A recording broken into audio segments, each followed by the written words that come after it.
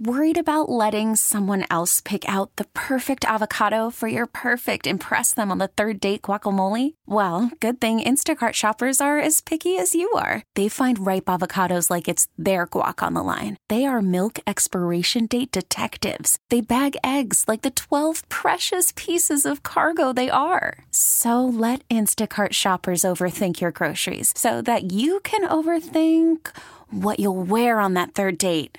Download the Instacart app to get free delivery on your first 3 orders while supplies last. Minimum $10 per order. Additional terms apply. And now it's our time to talk to KCBS insider Phil Matier. Yeah, he joins us live on the KCBS Ring Central Newsline.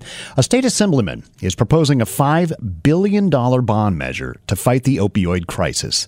Now, the move comes after he killed or gutted several fentanyl-related bills working their way through the assembly. And Phil, we're talking about Reggie Jones Sawyer, who chairs the Assembly's Public Safety Committee. What is he saying now? Well, what he's saying now is that rather than doing bit by bit, we're doing a comprehensive bill. And that's sort of the rhetoric we're hearing about, when you have something where you don't want to really do what people are proposing, so you've come up with something else.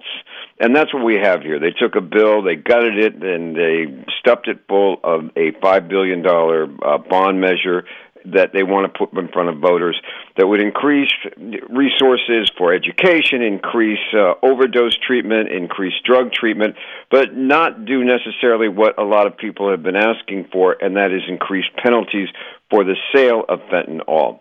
Now, it is a touchy subject with Democrats, and one that is sort of blown up in their faces this legislative session, and that is the idea of increasing penalties versus doing anything else in light of this and other criminal activities. They just don't want to increase penalties.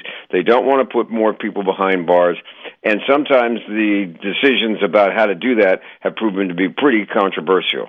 So they're going to make the voters make the choice. I'll tell you what they're doing, Patti, is the voters aren't going to necessarily make the choice. They're not going to make the choice on enhancing penalties, which is what some people wanted. Instead, they're going to make a choice about whether or not to enhance drug programs. All right.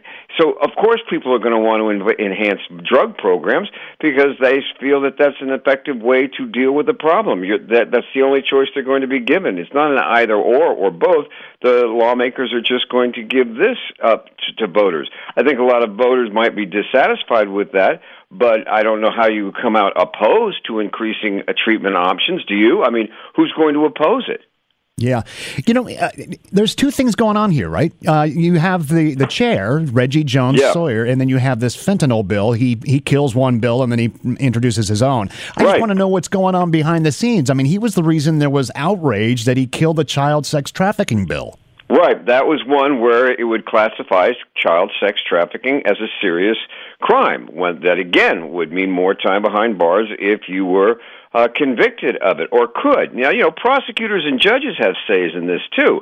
So, but yes, and that created a stir when it got out public, and even Governor Gavin Newsom and other Democrats said, hey, this is not going to work. We're going to change that. We're going to back that. We want this bill to go through, and it's back on track. It shows you a spotlight on the power that a chairman of a committee can have.